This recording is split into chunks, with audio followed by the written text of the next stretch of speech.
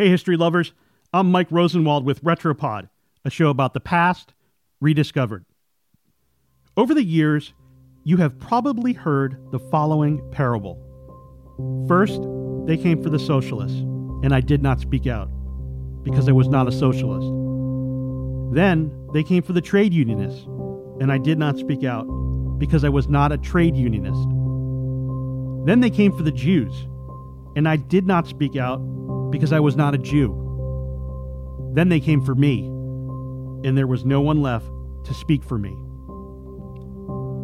Those words are displayed at the United States Holocaust Museum. Over the years, they have been quoted in moments of intolerance, not just toward Jews, but any group or religion under siege. The words offer a simple, haunting warning. But the lineage of those words is more complicated. The man who spoke them was Martin Niemöller.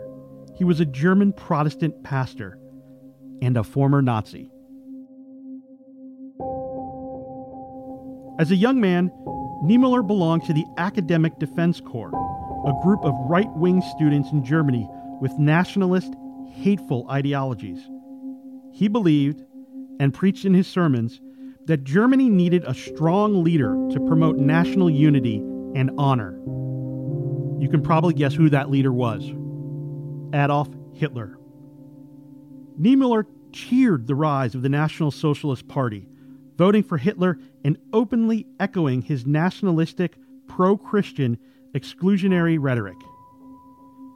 But Niemöller grew concerned that Nazis were politicizing the church, excluding non-Aryans. In 1934, he and two Protestant bishops met with Hitler to discuss their concerns. According to the Holocaust Museum, it was at that meeting that he realized the Gestapo had tapped his phone. After the meeting, the two bishops signed a statement of unconditional loyalty to the Fuhrer. Niemöller did not. He had come to see the Nazi state as a dictatorship. His sermons began attacking the Third Reich's attempts to control the church. In return, the Nazis sent him to Dachau, a German concentration camp. He later recounted how his time in the concentration camp changed his intolerant views. In a TV interview, Niemöller said he realized there that, as a Christian, he, quote, must see in each human being, even if he is unsympathetic to me, the fellow human being for whom Jesus Christ hung his cross. Niemöller was liberated by U.S. troops in 1945. Even then, his beliefs were not without controversy. He publicly encouraged German Christians who supported Hitler to acknowledge their guilt. But he also, at first, didn't explicitly condemn Hitler's political aims. It was later on, in his public speeches and sermons, including a speaking tour of 52 cities in the United States, that Niemöller began saying the words for which he is remembered now. Well, sort of. In examining interviews, speech transcripts, and other documents, a University of California at Santa Barbara history professor concluded that Niemöller didn't say things as he's been quoted. The persecuted groups he cited sometimes changed for his audience. So did the order in which he listed them. Sometimes he spoke as we.